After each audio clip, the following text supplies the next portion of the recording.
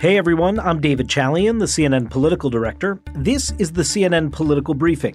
Here's what you need to know in politics for Tuesday, April 26th. U.S. officials have been ramping up their rhetoric in terms of taking on Russia over its invasion of Ukraine. Does this represent a new phase of this war? There's been something interesting happening with the rhetoric coming out of high-level U.S. officials regarding Russia's invasion into Ukraine. As you know, for weeks now, President Biden and his administration have taken pains not to escalate this into some sort of new Cold War. Ukraine has benefited from this unified West and the support being given to the Ukrainian people and the Ukrainian military, that as Ukraine has been able to sort of keep Russia from achieving its stated goals at the outset, the question now becomes, does the U.S. see this as a new moment because of that to start amping up the rhetoric against Russia? It certainly sounded like it when General Austin, President Biden's defense secretary, was in Poland yesterday. Give a listen to how he described what he sees as the dynamic in play right now. We want to see Russia weakened to the degree that it can't do the kinds of things that it has done in invading Ukraine. A weakened Russia was not the way President Biden had started out talking about this conflict. It was about unifying the West, keeping NATO together. It was about supporting Ukrainians. You'll remember all that talk about concerned about not implementing a no-fly zone because they didn't want it to be an escalated kind of event with another world power like Russia, a nuclear power. There were lots of things like that where we saw Biden and his team trying to sort of circumscribe the U.S. involvement here so that this didn't blow up into World War III. You remember, in fact, Biden would use that term all the time to say the kinds of things he wasn't willing to do because he thought it might trigger World War III. But now, seeing a weakened Russia, well, that just was the stated goal of the defense secretary. In fact, today at a news conference in Germany, Secretary Austin was asked point blank if Ukraine was becoming a proxy war between the U.S. and Russia, and he was clear to say it was not. This is clearly Ukraine's fight, and Ukraine's neighbors and allies and partners are stepping up to make sure that they have what they need in order to be successful. The Ukrainians are there fighting to protect their sovereignty.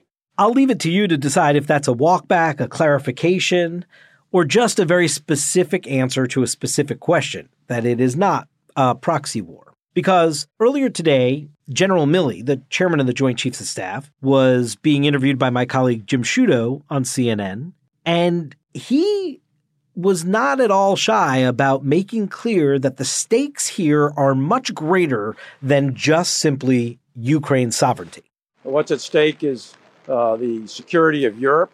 If there is no answer to this aggression, if Russia gets away with this cost-free, then so goes the so-called international order. And if that happens, then we're entering into an era of seriously increased instability.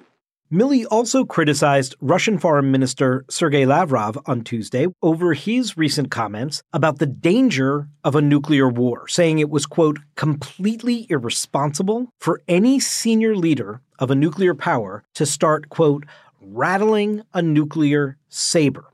That was in response to Lavrov saying on Monday, a nuclear war cannot be won and must never be fought. The danger is serious and real, and it should not be underestimated. Sort of leaving that potential fear out there for people that indeed some kind of nuclear fallout could be possible here. And this amped up rhetoric that we're hearing from U.S. officials concerning Russia is coming at the same time that the Biden administration has been adding hundreds of millions of dollars of requests for additional U.S. government spending on supporting Ukrainians, both sort of the government itself and the military operations in Ukraine.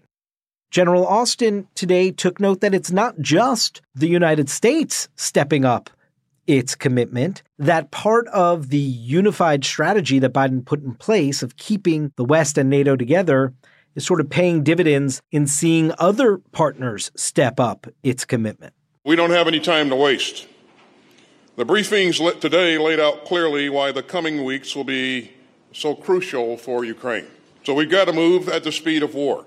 As for the U.S. continuing to support the Ukrainian effort, Secretary of State Antony Blinken was on Capitol Hill today testifying before the Senate Foreign Relations Committee, and he was asked about sort of how long it takes to get equipment into the hands of Ukrainians. I think we're largely aligned in what they say they need and what we think we're able to provide.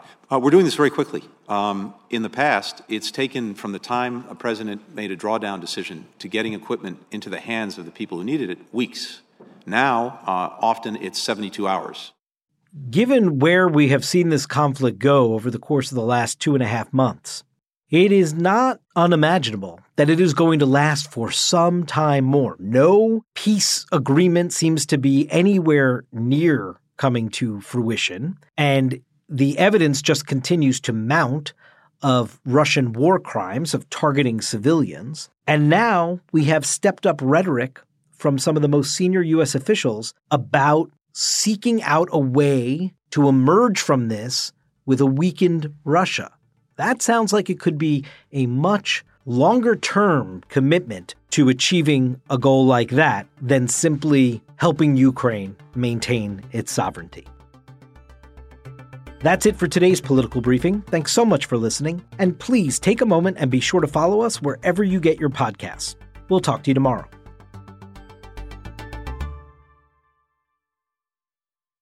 When you work next level. And when you play next level. And when it's time to sleep, Sleep Number smart beds are designed to embrace your uniqueness, providing you with high-quality sleep every night. Sleep next level.